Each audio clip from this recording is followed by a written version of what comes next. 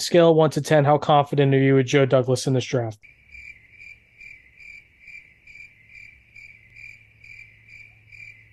Um, so based on his draft history, I'm not. A few moments later. With the 15th pick in the 2023 NFL Draft, the New York Jets select Old MacDonald had a farm, E-I-E-I-O. And on this farm he had a pig, E-I-E-I-O. No, wait, let me say something. Let me say something. I'm in a glass case of emotion.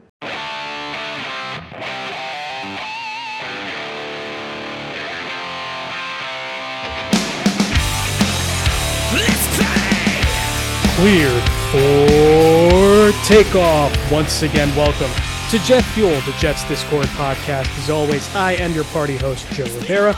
And along with me, as always, is my astute, educational, incredibly handsome co-host. He is Will McDonald's AARP representative, none other than Matt Szilard, a.k.a. King Sliz. Sliz, say hello, my friend. Hey, my client base grows by the day. I think Carter Warren qualifies as well. the Boomer squad grows by the day, man. Yeah, it's crazy. Joe Douglas likes drafting these older guys, right? You see them at the getting the senior discounts at the old all-you-can-eat buffets downtown, right? But it's not at least as we start this podcast today, Sliz, it's not just a two-man vehicle today. It's my pleasure to have on Ian Cummings, Pro Football Network draft analyst. Ian, how you doing, my friend? Doing good. Doing a lot better now that the draft is actually over in the rearview mirror. It was quite a grind leading up to it, the months leading up to it, but we're finally past it. We finally actually have concrete results to talk about, and I'm gonna take a vacation at some point. I need a vacation, but until then, a couple more weeks, and we'll have plenty to talk about, especially after the results. You're not doing 2024 mock drafts already? I am. I've already written 3, man. I need to stop. Oh man. I need someone to stop me, man. I'm actually working on my third one tonight. So yeah, it's oh my God, man. There's only so much you can mock. There's only so much you can do differently this early, because there is still so much left to play out. But yeah, I've already done 3. I need to stop. I need to get some help or something. I don't know. But it's a grind, man. It truly is year round. You got to be prepared for it, right? I had a watch list of like 400 guys heading into April for next cycle. So, you got to stay prepared. You got to stay on your toes. And I mean, it's great. It's kind of it's bittersweet for sure because it is draining at times. But hey, it's what we live for. Let me tell you something. You might be feeling better that the draft is now over, but us Jets fans aren't feeling as great, Ian. I mean, let's kick it up before we get into some Jet specific stuff. I have a question for you, Ian. How do you? I guess this is kind of philosophical. This is kind of existential, but how do you view the draft? Do you view it as an opportunity to get impact players in the immediate? Do you view it as, okay, well, a team has to decide, they have to balance between those impact players now and building for the future? Do you view it as just what's your kind of philosophy on how teams should attack the draft? Yeah, part of it is it depends on the state of the team in that moment, right? Like if you're a team that's ready to win now, maybe you want immediate contributors. If you're a team where you're entering a new regime, it's going to take a few years. Maybe you're looking for foundational blocks, guys that have upside but haven't quite realized it yet, right? So, I think the first thing for you as a team is to kind of identify yourself and figure out, where are we at as a team, right? And then from there, you reverse engineer it and go to like, all right, here's what we need. We need an immediate contributor here, or we need developmental talent here, get some veterans to sign and kind of guide them along. So I think, what the draft is depends on where you're at, right? And, as teams progress year over year, it changes, right? Like maybe a team like the Texans, last year they were thinking like, hey, we really need foundational pieces. This year, you take one step forward. You're right. All right, we get our quarterback, we get our blue chip talent on defense. Now we're getting closer to competition, right? So, it's always incremental from year to year. And that's the fun part, man, because it changes every cycle. Like the Lions too. I mean, a couple of cycles ago, they had the number 2 overall pick last year, right? But then now we're talking about them as a potential playoff contender next year. So it changes every year. And the key is to be fluid and kind of go off of what the season results take you. But I think, the draft ultimately is, building to a Super Bowl. That's what it is in the most base sense. And just finding where you are and finding what you need in each individual year helps you work toward that. Coincidentally, I mean, I look at a team like the Patriots and Bill Belichick, and I know historically his drafts haven't been the best, right? It's funny because for Bill Belichick being the greatest coach of all time, I don't think there's much debate surrounding that. He hasn't always been the best general manager, and his philosophy's always been a little weird, right? Like he takes his guys when he takes his guys. You got to look at 2022 draft, and he takes Cole Strange, UT Chattanooga in the first round, and it's like, what are we doing, Bill? But there's a method to this madness, right? Yeah, for sure. Sometimes it works out. That's why, every time like I am a media draft analyst, like I have my own big board and everything, and I'll give grades for picks, right? But at the end of the day, you can't go off of a media big board to judge what teams do, because if a team makes a pick that you don't agree with, it's up to them to prove it. That's what I say. It's not a bad pick. It's up to them to prove that it was the right one, because a lot of people dissed the Cole Strange pick last year. Like, oh, who is this guy? Right. And like he had the talent, he showed it at the Senior Bowl. I thought his play strength, I wanted to see him improve that. But the Patriots took him around one, and he ended up being a very good guard in his rookie year, and he's trending up. So it's one of those things where if you don't agree with it, or if you don't quite see the vision, they are NFL evaluators. They've been doing this for a while, and they're not always right, right? It's okay to be critical, right? But it's also, I think the best thing that you can do as an evaluator or an onlooker, is try to at least understand different perspectives, right? And that's the way that you can truly criticize, truly scrutinize, and look at it from all angles. So, you got any questions for Ian before we jump into the pain that was the Jets draft? Yeah, no, I think there's been a lot of hot debate maybe on Twitter, kind of in the aftermath here. I think especially when you look at like a Lions draft and you start getting into the positional value debate. You have like a Ben Baldwin, I think it is, at Computer Cowboy, really harping on NFL GMs and the NFL at large, just completely ignoring analytics at all levels. He trends fourth downs a lot, but then looking at like running backs and all that. And then you have like a Mitchell Schwartz had a whole Twitter thread around, kind of the unseen part of evals and how in draft media it's hard because, really you just grade based on relative to your board, and then trying to factor in our perception of positional value kind of being outside of the game. And we don't see the other 2/3 of the evaluation with a lot of the injury history of the interviews, kind of getting a feel of the players and how they fit into schemes and such. I guess what's your thoughts on all that? How do you factor in all that? And maybe some of that makes us Jets fans feel a little bit better too, when you just look at the guys that we got and where they're at versus where we're at. Yeah, I mean, I think there are so many factors to take in draft analysis. I mean, the traits, obviously, the production, right? And, everyone, every year, the film versus analytics debate fires up on Twitter, too. I like to think there's a balance of both, right? I kind of sit on the fence. If you talk to me more often, you'll find that, for better or worse, I sit on the fence way too much, man. But as a draft analyst, I feel like that's the way to be, because it is so nebulous. It is so ambiguous. And, especially with things like age and injury history, those are things that, every team views it differently. Again, like it feels like a cop-out answer, but it truly is the case. Like the Cleveland Browns, for example, they, especially under Andrew Berry in recent years, they have a very strict age threshold. They usually don't go past it, right? But then other teams will be very comfortable taking 24, 25-year-old guys if they know that they can be contributors pretty early on. So, it's one of those things where every team views it differently. And again, there's other corroborating factors too. Like, this guy's 24 years old, but he's productive. He's insanely athletic. I feel like we're going to have this conversation with McDonald, for example, but everything feeds off of everything else, right? It's one big puzzle, right? And no player is the same. Everyone is a little bit different, right? So you kind of look at it like that, but a lot of different factors. It's crazy to grade it. How I grade it personally is that, if there's two prospects that are similarly graded on my board, my grades kind of put them into brackets. And then within that bracket, I kind of leave it a little bit up to personal preference. Like if this guy has a bit bad injury history, maybe I'll slide him down. Or if this guy's a little bit older, 24, 25, this guy's 22, maybe I want that longer developmental track and I'm going to move him a little bit higher. So, I think the grades help you kind of get them in the right area. And then from there, you can use those separating factors to really dissect it to the minute level. But it is truly a very detail-oriented process, right? There's no one right way to do it. And that's what makes it so fun, man. That's what makes it so fun.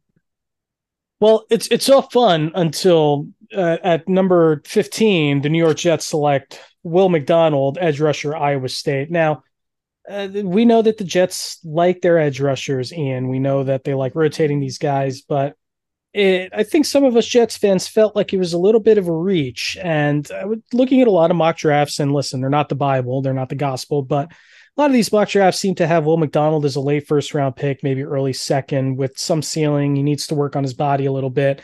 And in an NFL strength and conditioning program, that might help. But what were your thoughts on Will McDonald going at 15? How can you talk us Jets fans off of the ledge? If you can. If not, I can just jump now. It's fine. But No, how you're can good. you talk us off the ledge? Hold off on jumping. I'll say that. I actually want to ask you one quick question because you guys are more into the Jets than you're more affiliated with the Jets than I am. Defensive front wise, what do they usually run on the defensive front? 4-man fronts. Are we talking hybrid fronts? What does Saleh like to do?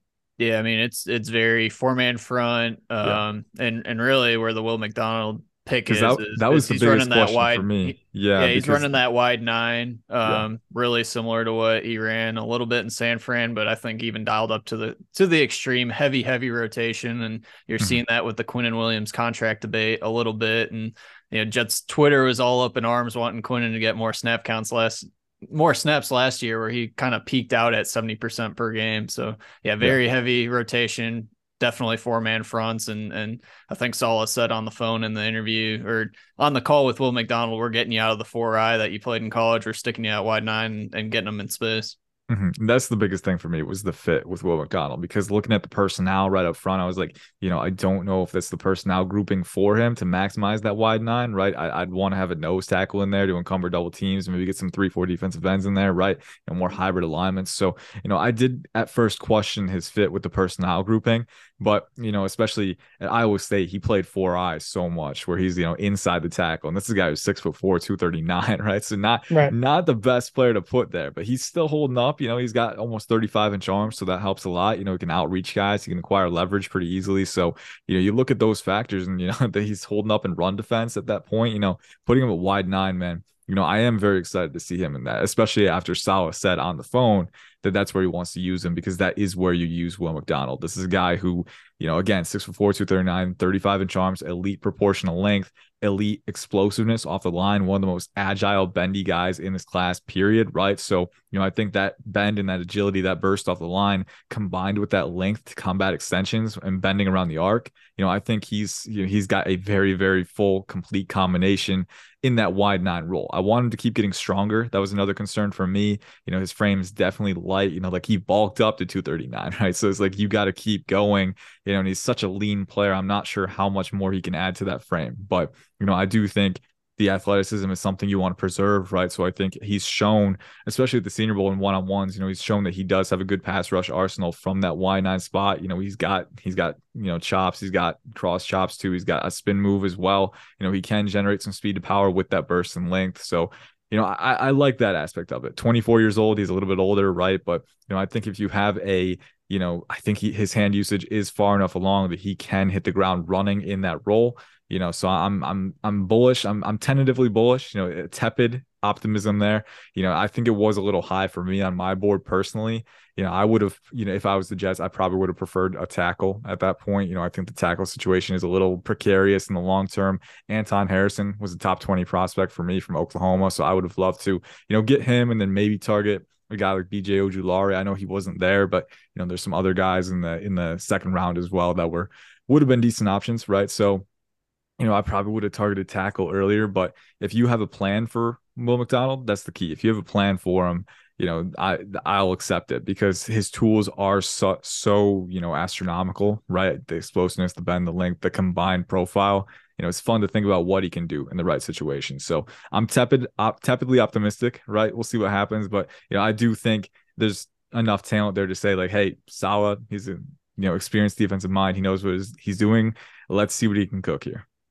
Before I let Sliz ask the next question, just as a tangent, how did you feel about Jermaine Johnson coming out last year? Because he's a guy that, the Jets picked him at, 26th and traded up to get him. Yeah. Traded up to get him at 26, and he's, 37 years old at that point. But what did you think of Jermaine coming out? Some people I know Connor Rogers had him very high. He actually had him as, I want to say, his second best edge rusher in the class last year, but there wasn't a whole lot, the small sample size, limited snaps this past season. But what did you think about Jermaine coming out? I liked him a lot coming out. I was a little surprised that he didn't produce as much as he could have in his rookie season, but I liked him a lot for sure. Because he had the ideal size and length, right? I think he was around 6'5", once at 260, right, or somewhere around there, right? But he wore it very well. Very lean athlete for his size. Thought he had good burst off the line. He tested very well athletically. He showed that he could use ankle flexion and hand usage around the apex too. Very disciplined run defender as well. Very good in pursuit. So I was a big fan of him. He was one of my top edge guys. And I think that was a great value for the Jets. I'm excited to see what he can do in year two. Honestly, I expected more production, but I do think maybe more power exertion as a pass rusher, right? With his length and burst, you'd expect more power at the point of attack than he brings sometimes. So I think he can continue to maximize that. But I did like him a lot coming out. I liked him a lot, and I'm still bullish on the potential there. See, Sliz, we have bookend edge rushers for the next 10, 15 years, is what Ian's saying. I mean, yeah, that's the hope, right? That's the hope. You take two guys first round one, back-to-back years. You hope those are bookends there. You had mentioned tackle. I know that was something certainly I was pounding the table. I was a big Broderick Jones guy, even I think more so over some of the other tackles. I think the Jets with the pick swap with Aaron Rodgers really kind of played themselves a little bit, got them out of range, and let New England kind of stick it to us. We did come around and pick Carter Warren in the fourth round out of Pittsburgh. I guess thoughts on him? Again, I made the joke. Another older prospect, six-year senior there at Pitt, missed a lot of time with injury this year. But what are we getting in Carter Warren there? Yeah, you're getting a good player. I think, the injury and the age combined might have diluted his stock a little bit, but he is a solid player. 6'5", 320 around there with 35 inch arms, right? So he's a big dude. He's got the ideal size and reach for the tackle position. And there were some really bright flashes at Pitt, where he's, getting out of his kick very well. He's covering range on that kick too, matching guys with fluid footwork as well. And then he's got the length to generate torque and kind of generate power on his extensions too. And he's got some mauler moments too, where, if that edge rusher gives up leverage, he's going to throw him into the turf. So, I like what you're working with there. I do think the balance can be a little iffy at times, kind of recovering. But he's got all the tools, man. I will say that. Like, he legitimately does. He's a good athlete. He's got good size and length. I think, if you're going to wait until day 3 to get a tackle, that would have been one of my top options. Now, if I was the Jets, I would have taken a tackle on day 2 or even day 1, right? I wouldn't have neglected it that long. But if you did work into that situation, I think they made out pretty well. He's experienced. He can be a little volatile for his age, right? The consistency can be a little iffy sometimes. And being as old as he is, like you said, maybe he's leveled out as kind of that slightly volatile player, but he can be a very, very good swing tackle right off the bat. And I think if you do need to start him, he does have the traits to kind of buoy a solid, baseline level of play. So, I think the traits are good to work with. He's very physical as a finisher, right? So those things alone, on early day 3, like, I'm down for that for sure. So you mentioned day 2, and day 2, there was a big debate over Joe Tippmann out of Wisconsin versus John Michael Schmitz out of Minnesota. Your thoughts on the positional battle? Maybe who did you value a little bit more at center? Mm-hmm. Tippmann was my center one. He was my top rated. They were very close. They were both top 40 prospects for me. I think I had Tippmann 33, Michael Schmitz 37, right? So they were very close for me. But Tippmann was a little bit higher on my board. He's younger, first off. Which again, that's not, like, the grade is first for me. Like, the grade kind of settles them in, and then is separated. The separating factors kind of move it around after that. But he graded higher than Michael Schmitz after my final viewing. 6'6", I want to say 321 around there. So, he's a big dude, right? But, for that size too, especially on the interior offensive line, sometimes you worry about how they can acquire leverage, kind of get the proper pad level heading into blocks, right? That's not a concern for Tippmann. He's very good at lowering himself and, driving power from his lower body too. So I'm a big fan of that aspect of his game. Very explosive athlete. He was a Feldman freak in the summer. I think he had a documented, 1.65 10-yard split, which is 6'6", 320 pounds.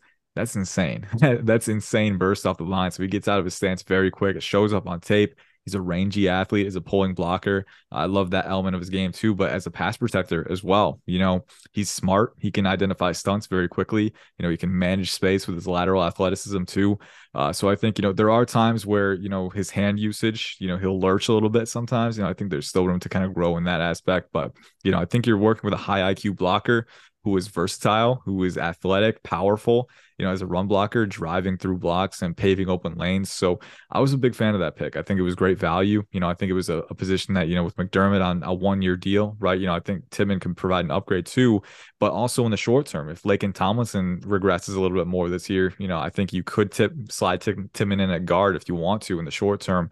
I think he provides that flexibility for you. So I think that was a good pick. If you're going to pass in a tackle in round 1, get a guy like Tippmann in round 2 who provides some security, some flexibility, and long-term upside. So I liked it a lot. I think especially for the Jets, having that potential uncertainty at guard too. I think having the guy who's a little more versatile and has the versatility to play guard, I would have preferred Tippmann if it was him and Schmitz side by side too. Says you got anything? Yeah, how much with a dude like Tippmann, how much are you weighing in like the pedigree of the program? And I kind of joke about it. I live in Big Ten country. I'm a Big Ten guy generally. Big Ten's always produced these absolute beast of linemen, and I think the Jets front office certainly has skewed more ACC, and I don't know if that's just regional preference, scout preference, and it took Joe Douglas it took him 3 drafts to take a single Big Ten player. It took him 4 drafts of constant O-line investment to finally draft an O-line from the Big Ten.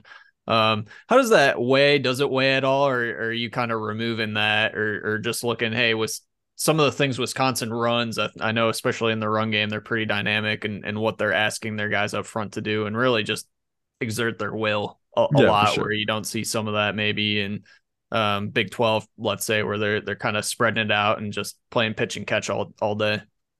Yeah, for sure. It's a good question. I think it's interesting because it doesn't weigh me directly. I'm not gonna rate a guy higher because he plays with Wisconsin. But like you said, the ways that he's used and the ways that he's taught at Wisconsin could help him elevate his play more than a player at another position, right? If you're asked to do more things, it kind of expands your experiential growth. And from there too, NFL evaluators will see that and they're going to say he was asked to do more things and he executed. He did those things, right? He performed at a high level. So, it's not something that I grade directly higher, but what prospects are asked to do, and if they succeed in doing those things, that can have an effect. And that in turn kind of, it's kind of interesting because it's kind of backwards, right? But it does have an effect at some point. It's just not something I target independently. So yeah, go ahead. I was going to say, so one guy in the draft we touched before we start this podcast is Zach Kuntz in the 7th round. I mean, you're going to talk about a guy who's an athletic freak. This guy's a 10.0 a relative athletic score. A very raw pass catcher, though, right? I think that's pretty well known out of Old Dominion. They're not producing a lot of guys this year. I mean, it is what it is. But what do you kind of make of Zach Kuntz? Because I know a lot of the fans are kind of freaking out about his potential right now, but I want him to slow their roll a little bit, and I want him to calm down because this ain't the second coming, Yeah, we can slow our roll for sure. Now you can be a little excited because getting a guy like that in round 7, right? I mean, 6'7", 251. I want to say he ran like a 4.5 something. His 3 cone was under 7 seconds. At that size, that's pretty insane, right? He had a 41-inch vertical, right? So, you're working with all the tools in the world for sure. Length as well, the catch radius, that's strong as well. So, it's easy to get excited about that stuff. And especially in round 7, right? The opportunity cost is very low. The potential reward relative to the investment is very high. So, it's easy to kind of get bullish on that, right? He is very raw. You mentioned it. He's, the athleticism is by and large the prime selling point of his profile. And it shows up on film. He's a very good seam buster, right? He gets up the seam with that long striding athleticism. He can sneak into zones, and he's got the reach to extend beyond his frame and catch the football, right? So you like to see those things, right? I do think there are some flashes of good route running efficiency in his routes, right? But he's not super nuanced and methodical yet. Right now, it's just kind of using that athleticism to get into space. So I want to see him continue to refine that skill set. And as a blocker too, not the most physical guy, not always a finisher, technically not super sound right now. So I think, what you're working with right now is that pure receiving threat.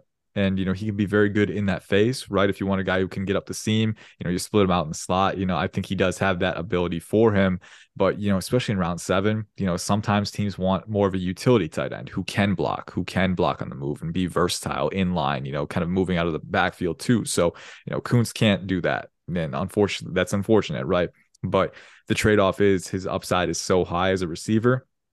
maybe it's something you're willing to bank on. So I think round 7, a swing like that, the risk is very low. So I'm willing to go with it. And I do think it's, you have to strike a balance of being excited about the potential, but also knowing there is a lot of work to do.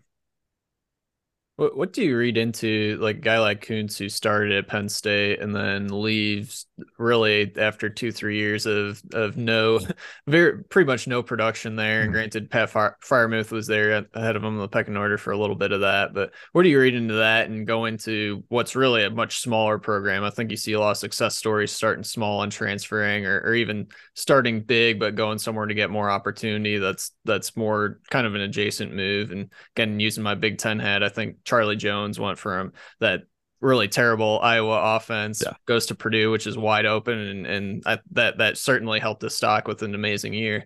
Kind of what do you read into, or do you read into at all, kind of the move that Kuntz had, and how do you weigh that in an evaluation?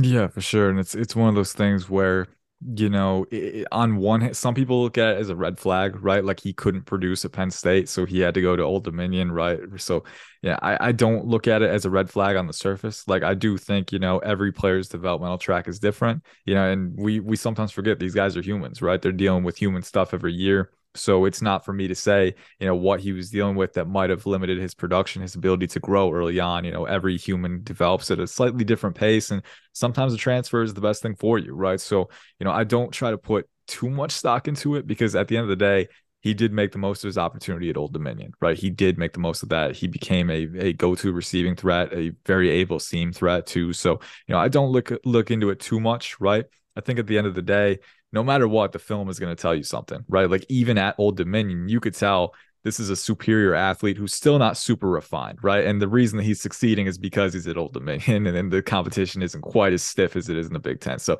it tells you that, right? And you got to give him credit where it's due. He was successful, but also you can kind of tell, he's a Penn State athlete who's still working on being an NFL player, and maybe he'll get there, right? But I do think the film guides you in the right direction there, but I don't put too much stock into it. I definitely take it into account. I definitely maintain an awareness of it, but try not to let it sway anything. And then big thought I had, and I know all the RAS kind of composite charts have been dropping on Twitter the past couple of days, and Jets I think are right up there with the Colts at the top, depending on whether it's weighted by draft capital or just kind of a raw average. And I'm sure you're probably as familiar with RAS, relative athletic score, as anybody. And how do you look at different teams and their approaches there? Joe Douglas and Chris Ballard have been, I think, pretty consistently drafting athletes, almost athletes first, and then figuring out the rest later. I guess how do you see that philosophy, or where do you kind of fall in that spectrum philosophically? Yeah, for sure. And I got to give a shout out to my guy, Math Bomb, Kent Lee Platty on Twitter, the engineer of the RAS system. He's great. He works with our mock draft simulator too. So he's a great guy. It's one of those things where, and I think it's tough because you have to cross check with the film every time. That's what I ultimately say. Like there's some players who test very, very well, and then you look at the film and maybe they don't channel their explosiveness or speed as much as you want them to, right? So, I don't want to give a guy credit for running a 4.35 if he doesn't play to it, right? If he's not able to stack guys or recover in coverage, if he's like a corner or something, right? So, and then on the flip side too, like Christopher Smith from Georgia, I think is a great example from this class. He ended up going to the Raiders on day 3, but he tested very poorly. I mean, this is a guy who ran like a 4.62 at 5'10", 185 or something like that. So, he tested very poorly. He had like a 7.3 3-cone, which is not great for a safety, right? But then you look at the film and he's flipping his hips very fluidly in space. He's changing direction. He is accelerating and closing gaps. He's, maintaining speed and that hip pocket relation with receivers, so it's tough, man. You have to cross check it, in my opinion. I would generally lean toward more athletic guys. And I do think that generally there is a correlation, right? Like if a guy looks athletic on tape, usually they test well from the RAS perspective, but it's not 1-to-1. And that's why you have to be independent of it, right? Obviously look at it, right? But don't let the RAS dictate you. Make sure it's kind of a part of the puzzle. It's a very valuable part of the puzzle, but it's still just a part of that composite puzzle. So looking at how athletes channel or don't channel that testing numbers, athleticism on tape, That's big for me because I think, if you only go by the rest, if you only draft green guys, you might miss out on some really good football players in that yellow range who are actually more functionally athletic on tape than the numbers let on. So my last question for you, Ian, before I throw it to Sliz for potentially his last is, all right, so the Jets take Israel Abanikanda, running back out of Pittsburgh in the fifth round. Now, I was very, very staunchly anti-running back. So again, I'm going to ask you to talk me off the ledge here. What can I look forward to in seeing Abanikanda this upcoming season? What kind of player are the Jets getting in the backfield? I will say, I like Abanikanda a lot. I didn't really like the fit. If I was the Jets, I would have probably gone a different direction just because you got Brees Hall coming back. You got Michael Carter. You got Zonovan, who's a good player as well. And then you could have signed a guy in the undrafted pool who could have been good. I probably wouldn't have spent that pick on it. I probably would have gone a different direction because there was still depth at a lot of valuable positions at that point. But, Abanikanda is a very good player. He was a top 150, top 100 guy for me. 5'10", around 5'8", I want to say 5'10", 5'8", but he's over 215 pounds, right? So he's a dense guy. He's very compact. And he ran in the 4.3s, I want to say, at his pro day, or maybe it was a 4.41. Anyway, he's got that breakaway speed for sure. Once he hits the seam, once he hits a narrow lane inside the tackles, he's gone. He's very tough to stop. He's a very quick accelerator. That breakaway speed for his size, that combined speed and workhorse profile, very appealing to me. Anyway, and he's shown that he can hit holes quickly. He can make little lateral adjustments to kind of align himself before exploding upfield. And, he's got good physicality to finish runs. It doesn't quite go through contact as well as you'd expect for his frame, but I do think he has some contact balance with him too. And I think he's got some untapped receiving upside as well. I think the Pitt offense didn't always, showcase it effectively, but he can run routes out of the backfield. He's shown he can use curvilinear acceleration to, kind of, speed away on those quick outs too. So, I do think that there is upside there for sure. I think he's a valuable part of the rotation. And with Brees Hall coming off of an injury, right, there is some uncertainty there. So, having a guy like him to provide that security is good. I wouldn't have picked him for the Jets just because, I do think there were opportunities to maybe improve the depth at other positions. And you could have gotten a running back in the UDFA pool with solid value, right? So, but again, it's a 5th round pick. So, I'm not going to scrutinize it too much. Getting a player like Abanikanda in round 5 is very good value. And I think that, running back is such a volatile position. Injuries hit every year. So if you are in a situation where he's forced to play, he's got that very efficient north-south style, that athleticism and size combination to keep the legs turning. So I was a fan of the value, not a fan of the position, but I can get behind it. Right on. Last one for you. I'm surprised we got this far without asking it. Where overall, how'd you grade the Jets draft? Right, that's the magic. What's the magic number or letter? Shoot, man. I mean, it's tough, man. I mean, hey, if you go through all 32 teams with me, I'll never give lower than a C or C plus because it's just. Sometimes I feel like I'm not harsh enough. Maybe I'm not, but again, it goes back to what I said at the very beginning.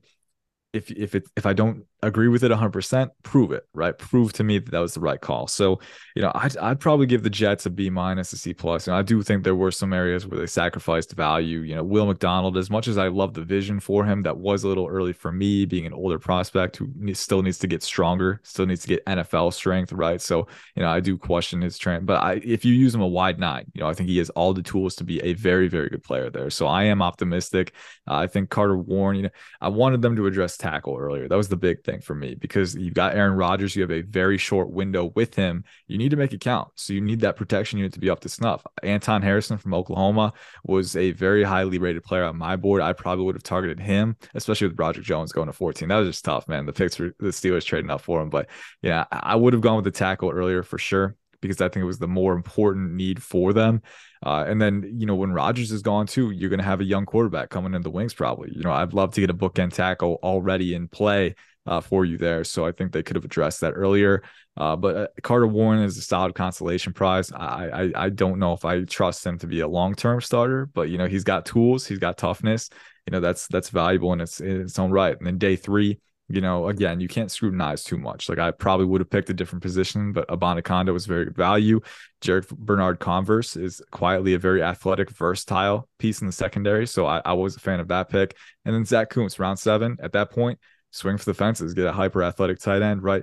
I do think it was a solid draft, right? B minus or C plus, somewhere in that range, because I do think they still have that prove it element. Prove it to me, right? Especially with Aaron Rodgers, there is so much pressure on you. It's basically Super Bowl bust. If you don't get a Super Bowl from Aaron Rodgers, it was a failure, right? So, a lot of pressure on you. Did they do enough to really get past that point? I'm not sure. I'm not sure if they targeted the areas they needed to early on in the draft. But we'll see. Maybe Will McDonald becomes a sack artist from 9 Tech. He's got the tools to do it. So I'm hoping for the best there. And I do think he's got the tools, but we'll see what happens. B minus, C plus, prove it. That's where I'm at with the Jets. Yeah, I'm right there with you. Yeah, I think we're in the same boat here, Ian. And Ian, thank you so much for coming on. Where can the people find your work? What can they find you on the Twitters, on the wherever? Where can people read you? Where can they talk to you? Yeah, so you can follow me at IC_draft on Twitter. Any draft questions, 2023, 2024, we're starting to get in there. Feel free to shoot those my way. And then Pro Football Network is at PFN365.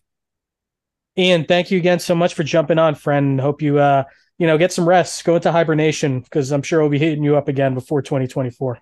Yes, sir. Yes, sir. I will. All right, I'll catch you guys later. Appreciate it, man. Thanks, Ian. Yeah. So that was Ian Cummings, Sliz. And as we keep this train rolling, I need to get this joke out before I explode. My Abanikanda don't want none unless you got runs, hun. You're welcome. But, Sliz, yeah, I know you're disgusted. Oh, man. But I just want to say I'm disgusted in you for if you're wearing what I think you're wearing. I'm very upset with you right now. Yes, you're disgusting. Sliz is holding up his devil's hoodie, which is gross. I think I found my geek of the week this week. But anyway, Sliz, let's talk about the Jets draft a little bit. Yeah, Ian touched on a lot of the same thoughts I think we've had over the past, half week. Lots of good athletic players. Really, on day 3, I thought we did pretty well. Can't scrutinize most of those too bad. We got athletes at important positions largely, and so much of it boils down to the empty pit in my stomach after seeing Pitt traded up to 14 before the pick was even made. Right? It's like you knew what was happening in real time. That the pick swap did matter. Right. Yeah. Listen, you said it last week, right? And you've said it since the Rodgers trade came down, that seeing Joe Douglas fold around the fringes on everything, and this was going to be potentially a piece of it that would come back to haunt them, where, yeah, they give up the pick swap and they need a tackle. And what happens? Pittsburgh does exactly what you prognosticated. They jump up ahead of New England. They take they jump up with New England. They take the tackle, and away we go. Right. And Broderick Jones is one pick away, but it's still tough, man. Listen, you're right. You were 100% right that this was definitely going to be a byproduct of the trade. And let's talk about the trade, Sliz, as a whole before we get into this. Was the draft, I'm sorry, as a whole. There's something about this draft, and usually I'm at the point now in the offseason post-draft where I'm hitting up Nilton on Discord. He's dealing me the copium, the good stuff, the grade A stuff, and I'm like, all right, man, away we go. Like, I feel good about this draft now. You see what One Jets drive or whatever their right, Flight 2020, whatever. Yeah. Yeah, you're like, yeah, hitting on all waves. And yep. And I'm feeling it, but this draft just doesn't feel right to me. I like the Tippmann pick. I think he's going to be a good player. I like I want to say I like the Warren pick, but I just don't know what he's going to be, right? I'm sorry, I don't like the McDonald pick. I simply do not, because the Jets are operating from a position where they need to get snaps to other spots than just edge rush. And we saw last year, Jermaine Johnson was getting 12 snaps a game, 11 snaps a game. Yeah, he hit 300 on the season. Right. So not much. Do the math. So it's, for me, it's like, what are we doing? Allocating resources to a spot where we couldn't get snaps to a guy last year, and the edge room is largely unchanged. Bryce Huff is coming back. JFM is going to kick inside on third downs. Jermaine Johnson is back. Carl Lawson's back. He hasn't gone anywhere yet. So it's like, let's not forget Michael Clemens either. Yeah, Michael Clemens, right. And I want to say he earned his snaps last year too, because he was noticeable when he was on the field, right? So it's like, what are we doing? Like, why are we throwing more value at this position? Like, is Lawson going to be gone before the start of the season? Is he trade? Like, there has to be another move, or else this simply put, this doesn't make sense. You can only rotate so many guys. And that's why I'm upset with this. Like, the room gets full to a point, man. And you just can't get snaps for everybody. And it's a first round pick that you need to make an impact this year, which is why, and I understand we didn't like it, and we had Chimp on last podcast. When I mentioned, listen, there is a world in which that Jackson Smith and Jigba will be on the board. And he's the guy that would make the most sense because the exact scenario played out. And he was there. And the exact scenario played out where, listen, the top edge rushers are gone, Wilson and Anderson, they're off the board, right? The 3 tackles or 4 tackles are off the board by the time the Jets pick. And JSN was there for the taking. And I understand you don't want to maybe the same. I mean, maybe I'm hypocritical in saying this, but you don't want to overinvest in a position where you don't need to, that you have a full room. But JSN was a more impactful pick there than Will McDonald wouldn't be, even if he turns into a good player. So that's my rant. I just like, I'm at the point now. Yes, Will McDonald could be a good player. He could fit this team good, but it just doesn't feel like a pick for 2023. It feels like a pick for 2024, 2025, when the edge room maybe thins out. You can't re-sign guys. So I'm just that put a damper on the entire draft for me. I'm very disappointed. I don't know, man. Like, a trade down, take a wide receiver, do something, get creative with that pick. Don't just sell out for a guy because the head coach really likes rotating his defensive ends, you know? I don't know. What are your thoughts on that? Well, shout out to my sister who texted me immediately after the Will McDonald pick and said, well, at least it wasn't JSN, right? That was your worst case scenario. This wasn't even on the radar, man. Like, we went off the map. So wanted to squeak that in. I think the thing, and I've said this a lot on the, typing it up on the Discord over the past couple of days. The thing that I struggle most with this is really like on paper, I can like looking in a vacuum. I think the draft strategy in terms of the prospects we took was actually pretty good, right? I like generally the tools of pretty much every single player we took. Where I really struggle, and you touched obviously on Will McDonald, is kind of sour in the whole thing. And that's not fair to him, but it's just the reality, right? Like, right. I like him as a prospect and kind of the fit of what we need in our room a lot more than I like Jermaine Johnson. I will say that. But it felt like a draft that we should have made the past 2 years. And what I mean by that is just, Ian kind of opened with it of knowing where your window is, what you are as a team, what you're trying to do, right? So Joe Douglas, this is year 4, Joe Douglas, draft number 4, Joe Douglas. We are in a win now mode with Aaron Rodgers. We have a for sure 1 year window, maybe 2 year window, and then it's probably shut, right? And then we're having to totally figure out quarterback. So with that, and then in previous years, right, we were building from nothing. We had holes all over the roster. We needed players at multiple spots, and I've shouted from the rooftops for basically 2 years now that I felt like the biggest criticism I've had of Joe Douglas is being inefficient with his capital expenditure. I think he's gotten some good players, right? But I think he's been very inefficient. And when I say that, I look at the trade ups, I look at some of the contracts, I look at just some of the overfilling of rooms in order to get something there. And then you're letting a Jason Pinnock go, right? Before even really letting him actually get a shot to shine. And that's where I struggle. I feel like this was a good building draft if this was 2021, if this was 2022, like sitting at our picks and letting the board come to us, doing some mostly move downs in the middle rounds. Like, that's what I wanted to see of Joe Douglas the past 2 years, of letting the board come to us, take a good player, and then just keep moving, right? Use the war chest you assembled to build out the entire roster. And instead, we got aggressive the past 2 years trying to accelerate the rebuild, and then we took this strat. It just seems a little disjointed from what I would have expected, right? And I agree with kind of the assertion at the end. This is definitely a prove it to me draft.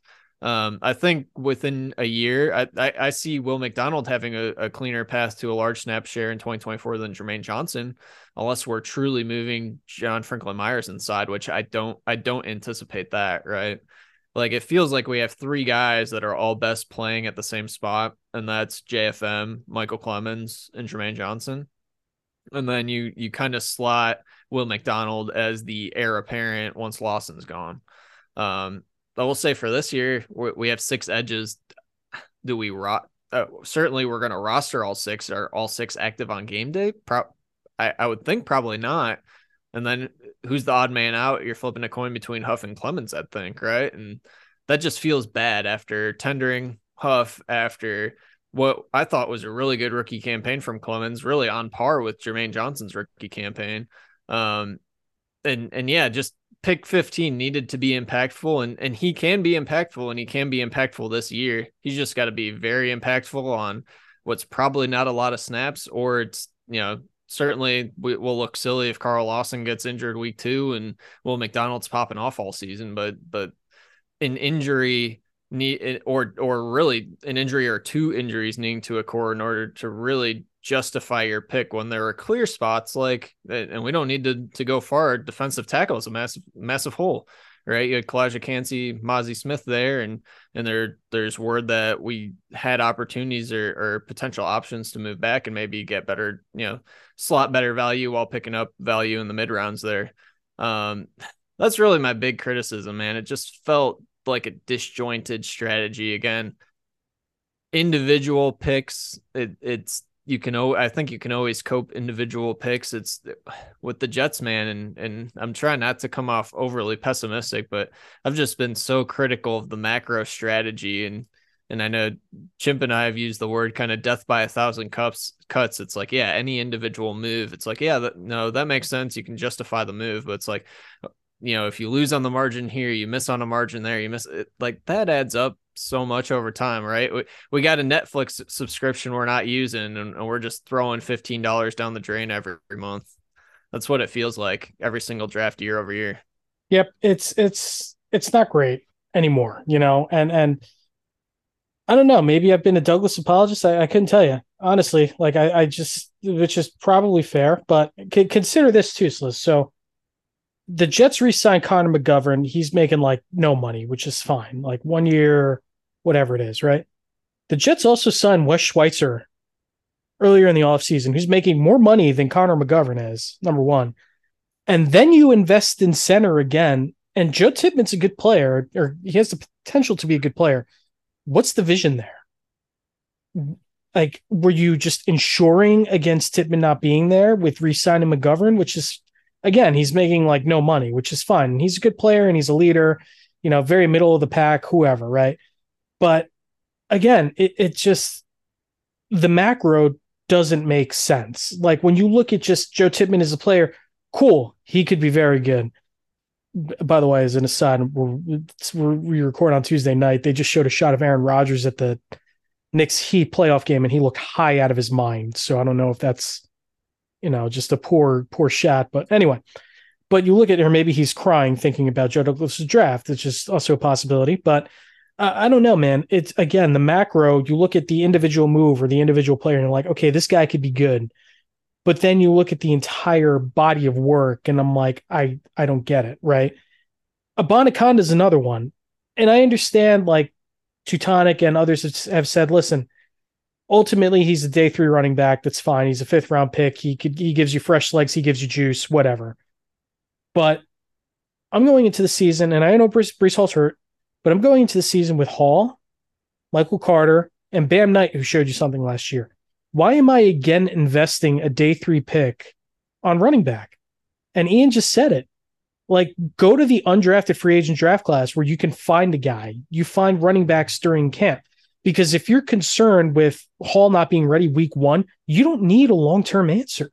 You need a guy who will give you 10, 12, 15 rushes a game, maybe, and figure out the rest later. Like it's all confusing to me, dude. Like like I said, I feel like I would have reached a point by now that I'd be cool with this draft, but I'm just not. Like a top to bottom, I'm not. So I don't mind the running back pick as much. you should. You should.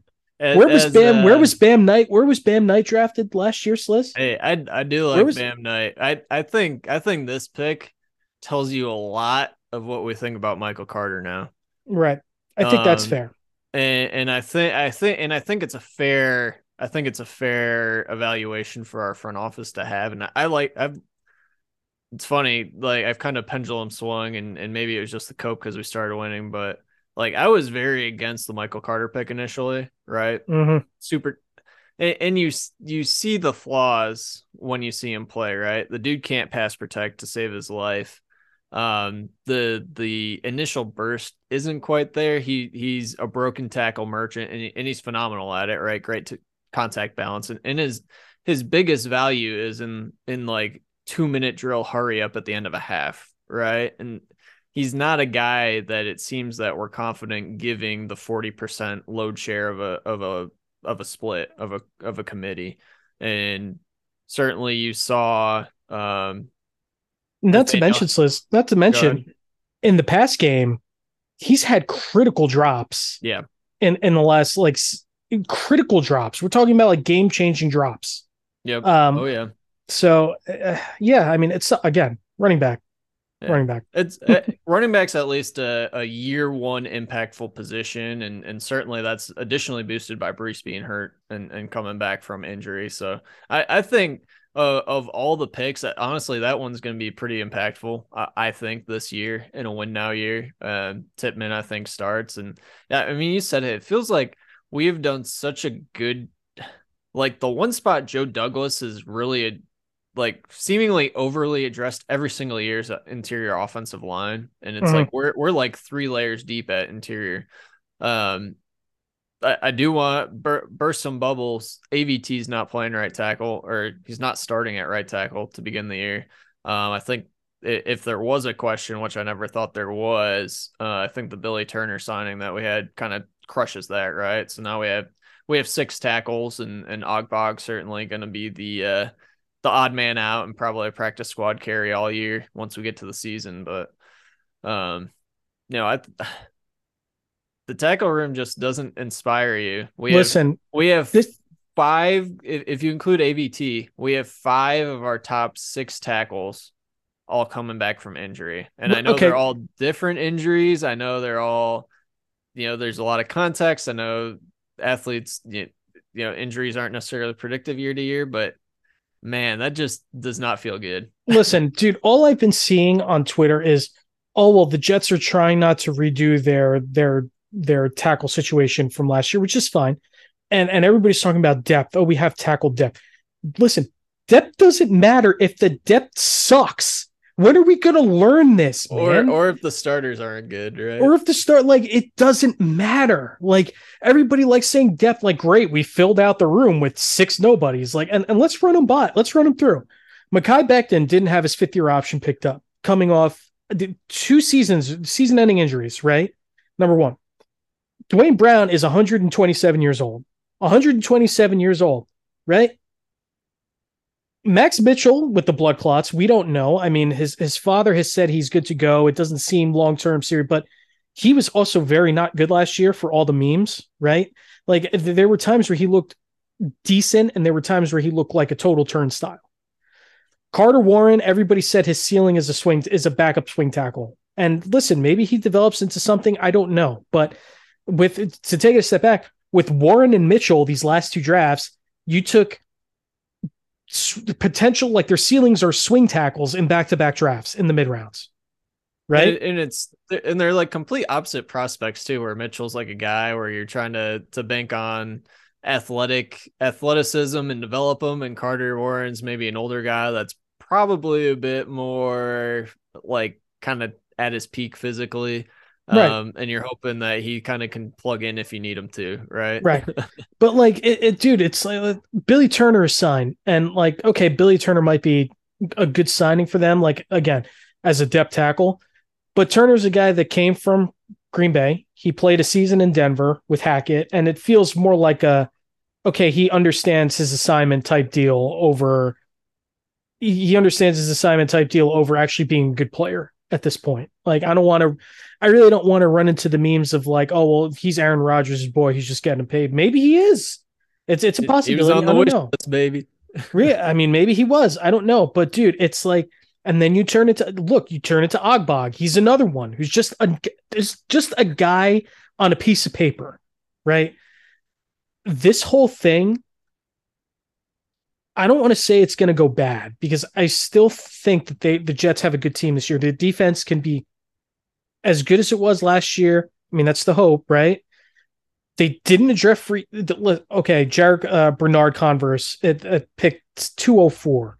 That's them determining their free safety position, I guess, who was announced as a cornerback. So whatever, right?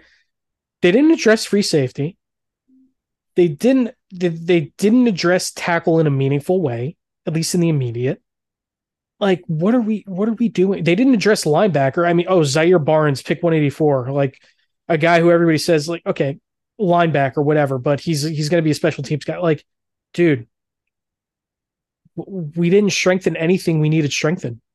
Like, and every passing day, another defensive tackle is signed somewhere. No DTs. That isn't the New York Jets. And right. I'm just waiting till week 1 where Sliz lines up at running back against the New York Jets and gets 7 yards per carry up the middle because we have lightweights up the middle. Like that's and I don't know that there was a clean spot to take one, but not getting a defensive tackle of like any variety feels really bad. And how you don't come away with the space eating defensive tackle in this draft drives me nuts, man. And just a fatty. It's a year, like it's a now issue, but then going into next year, we're gonna have the same exact issue where you're only gonna have Quinnen under contract at D tackle, and then we got no one, right? Like it's a short term and long term issue. Yeah, that just doesn't feel great. Totally ignoring it, and there's still some guys out there. We probably get one, but yeah, it just doesn't feel great there. But it's bad vibes. And I'm with you. We were thinking the same thought on the Coon throwing in the Coons question. Like, bros, slow down. He's probably not active roster all year, and if he is, it's in the Kenny Yeboah role where he's playing special teams and exclusively special teams. Yeah, at least we won't get cute with like Lawrence Cager again, right? Hey, we tried. Careful what you wish for, man. It just drives me. I don't know, Sliz. Like this feels wrong. It just doesn't feel right. It just does not feel right. And I know that we were at the opposite end of the DeJuan Jones conversation, but at least with Jones, he was a massive dude who you could probably just stick at right tackle and let it figure. And like, you wouldn't go through the growing pains of having a Carter Warren, right? And worry about like, oh, we have to develop Warren. It just felt like that was the pick. And then what happens? The Jets immediately trade back after that. So it's like, I maybe they thought about taking Jones at that pick, yeah, right? Because why would they trade back from that spot if Jones is still on the board? So I don't know, man. It doesn't feel right. Like this draft just didn't feel right. It felt off. He also loves drafting old guys. Old is subjective, but like when you're telling me he's a 24-year-old who still needs to figure out his body and Will McDonald, and I was actually talking to Will Parkinson about this, and he said, he's put it perfectly. He has an NBA body. And like, and I understand he's a wide 9, like that's where they want to stick him. So like, okay, maybe he can afford to be a little bit slender, but when your lower half is looking like that, man, and you're an edge, it's not right. It's not. I don't know.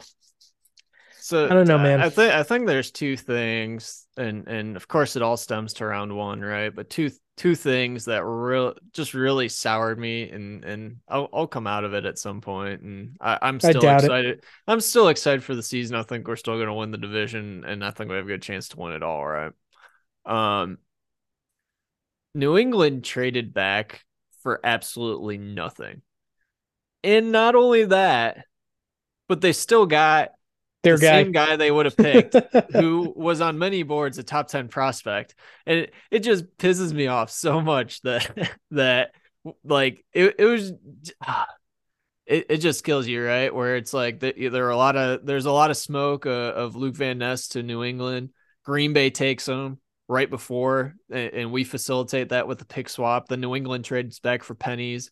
Pitt snipes us, and then it's all downhill. And then number two, well, not only I think it was NYJ Matt or one of the two, Matt or Mike, tweet out that the Steelers draft looked like a Jets mock draft, and it's like you look at it, and of course you kind of eliminate the Joey Porter pick because we didn't have that capital. But it's like, yeah, that would have been a nice draft to have. And then you hear the rumors about us being linked to potentially Jahmyr Gibbs at 15, and you just pull your hair out, man. You just pull your hair out. It's like I don't know. and it's they not. clearly, It wasn't even just like one rumor. It was multiple like plugged in draft guys. You had Eric Allen, who is a Jets. He's Jets propaganda machine, essentially, just saying, representing the team. He went on Boy Green's show and mentioned that it would have been a tough decision or an interesting decision yep. if either Bijan or Gibbs is there. And it's like, what are we doing, man? Like, I And know they Hackett clearly used two running backs in Green Bay a lot, but like, come on now. they clearly wanted to address running back because the Abanikanda pick tells you that, right? Yeah. It's I don't. It ain't right, man. Something's not right. Joe Douglas drafted like he feels like he has 2 more years, right? He's probably got another 4, man. He's gonna get a fatty extension soon. I mean, we'll see, because ultimately him drafting like this tells you that he feels like he has more than 1 year, which tells me that Rodgers probably has more than 1 year, right? And Rodgers he didn't say it, but he said, I'm taking it a year at a time, but I didn't come here to be one and done, right? Everything Rodgers has said so far has been, I guess, right. He said all the right things. He's done all the right things. He's ingratiating himself. He's practicing in May, which is like, okay, that's awesome, right? Like, very cool that he's like seemingly actually bought in, and it's not just smoke and mirrors, right? By the way, please sign the extension or the rework contract, whatever you're going to do, because this $107 million cap number in 2024 is giving me anxiety, right? But I was not a fan of this draft. And the thing is, it's like, it's not that I'm not a fan of the players, because I think, like I said, I think Tippmann's going to be good. McDonald, the jury is out. I just don't understand his fit. Warren is a swing tackle, whatever. Abanikanda running back, whatever. But good players, right? Ultimately, it's the philosophy that doesn't make sense to me. It's the strategy that doesn't make sense to me. It's the lack of having a plan, not trading down, which would have been awesome to trade down, because then you could pick up capital for this year or maybe next year, where you're flirting without a first or second round pick, right? I don't know. It just kills me, man. It just kills me. How about a Top Gun shout out for the one and only Joe Rivera for connecting the dots on the Woody meddling, and this dude's tweeting out, like, ringing the flipping bell of season tickets coming in, and it's like, okay, clearly you wanted to listen, the payroll going early and right, force that Rodgers trade before the draft. Yeah, I mean, thank you for that. I appreciate that. That might be the first Top Gun I've ever gotten or ever will get, but it was so obvious, man. Like, it was just so obvious, because look, the hype for Flight 2023, getting them in the building now, their stupid docu-series that they do, talking about, I saw something today that said, I almost actually tagged you in the Discord, Jets season tickets are up like 4% or something like that so far. Season ticket sales and all that is up. I'm sure that people are excited about getting their Aaron Rodgers 8 jerseys, which I'm getting ads for that on Instagram now. So like, it was obvious, man. It was obvious. Like, I think Woody wanted this guy in the building before the draft because he likes winning headlines. That's who Woody Johnson is. I think ultimately it's cool because it's a player that we actually agree with, right? Like it's Aaron Rodgers, which is like, I'm cool with it because Aaron Rodgers is a dude and Better he's than got Tim Tebow. exactly better than Tebow, better than, whoever. So I'm cool with it, man, ultimately. But it just, this entire situation reeked of Woody, especially after Rodgers. Like, we know Rodgers knows the system. We know that the Packers aren't going to pay this guy entering week one. There was no reason to do it before the draft. None. So, whatever, man. Whatever. All right, so let's move on. Thank you for the Top Gun shout out. Let's move on to this week's Geek of the Week. And the New York Rangers, man. Yeah, shout out to the Devils, handshake. Hey, look, Robert Sala's at the Knicks game too. There's that. The New York Rangers, I just, to show up in a game 7 and to play so gutless, so without any kind of moxie, no desperation, no urgency. Hey, don't be afraid. I think over your shoulder is Akira Schmid. Stop it. Listen, man, it's just all of it. And Trouba's hit on Timo Meyer came legit 3 games too late. Yeah. Like when Timo Meyer dove on Shesterkin's leg, and I want to say that was game 2 or 3. And I think it was 3. It was game 3. And like Timo Meyer, like he was ticketed for outside. The way that he was skating was ticketed for outside the crease and outside of the net. And he changed direction the last second and dove on his leg. And you see the replays show that. So I'm sorry. But like, where was the message sent then? Like, where was the hit then? Where was somebody dropping the gloves then? That's when we needed it. Waiting until the third period when you're down 2-0 on away ice, like it's like just frustrating, man. And I don't know what the Rangers do. I don't know what they do. Giving up shorthanded goals. Embarrassing. Like shorthanded goals. Games. Yeah. In critical games, man. Yeah, you're not winning much that way, man. Embarrassing. That was embarrassing. And Adam Fox didn't have a good series either. And he's a top 2 defenseman in the league. He didn't have a good series.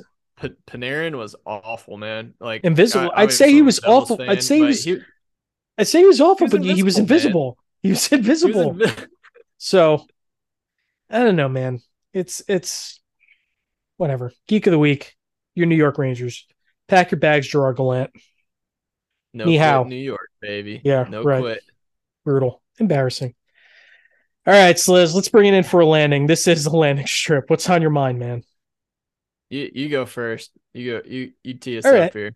All right. So I watched. We started watching the Book of Boba Fett because I'm traditionally like 2 years late on most major pieces of American entertainment these days. It's really not as bad as everybody was kind of making it seem. Like, it's definitely aimless. I'll say that. It's not what I was expecting at all. Like, the whole like adopted by the Tusken Raiders thing was like kind of weird, but it was cool because it gave some depth to Sand People, and that was like neat. It was neat to see that. So that was kind of cool. But it, like, is he a crime lord? Is he a bounty hunter? Like, where did the shift from bounty hunter to crime lord come from? Like, it's just interesting show. It's definitely not as bad. We actually have like 2 or 3 episodes left. We just finished the episode where he gets the Slave One back, which was pretty good. I think we're getting into the Mandalorian episodes now. So, whoa! Isn't it rebranded? I don't. They call it something different now. Yeah, he called it something different. But it's the Slave. It's the Slave One. It's the Slave One. Like, Disney can't whitewash everything. I'm sorry. So, yeah, that was cool. That was definitely cool to see. Iconic ship, obviously. So yeah, not as bad as I thought it would be. So pretty good stuff. You blanking? Dude, no, I got a few. No, we got my oldest in soccer practice, man. And nice.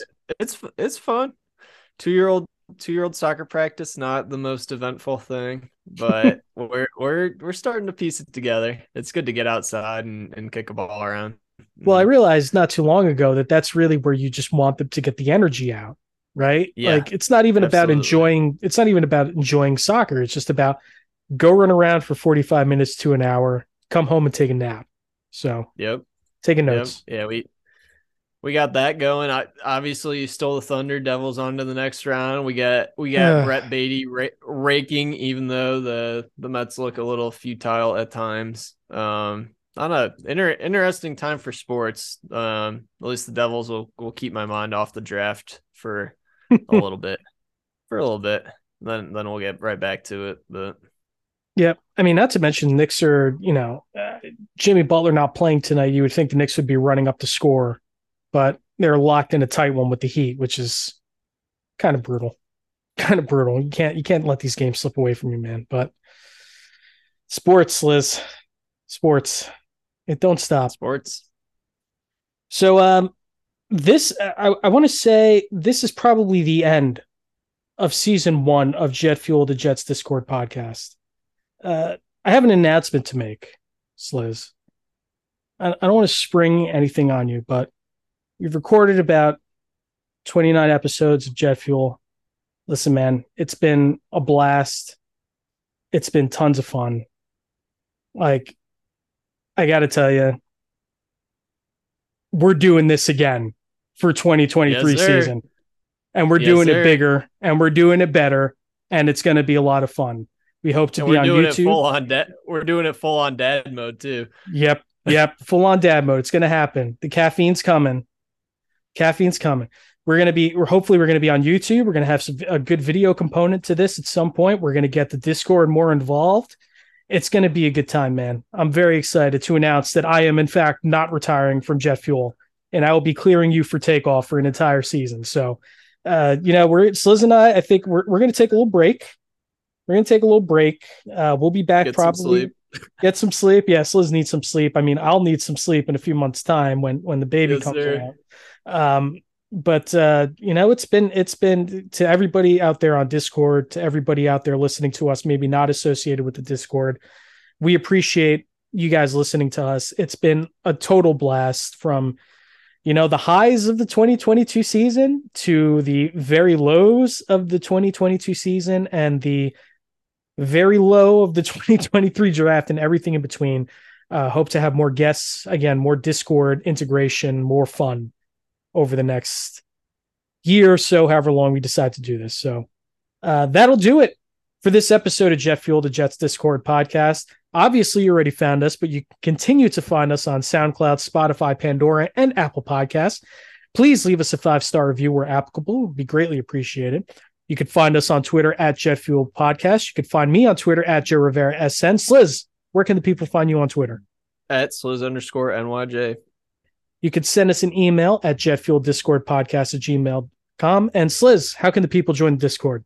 Yep. Come chat. Discord.gg/NYJets. And certainly probably a little bit quieter over the course of the off season, but that's not a bad time to join where you can actually get a word in edgewise and kind of let yourself be known and certainly come, end of summer ish.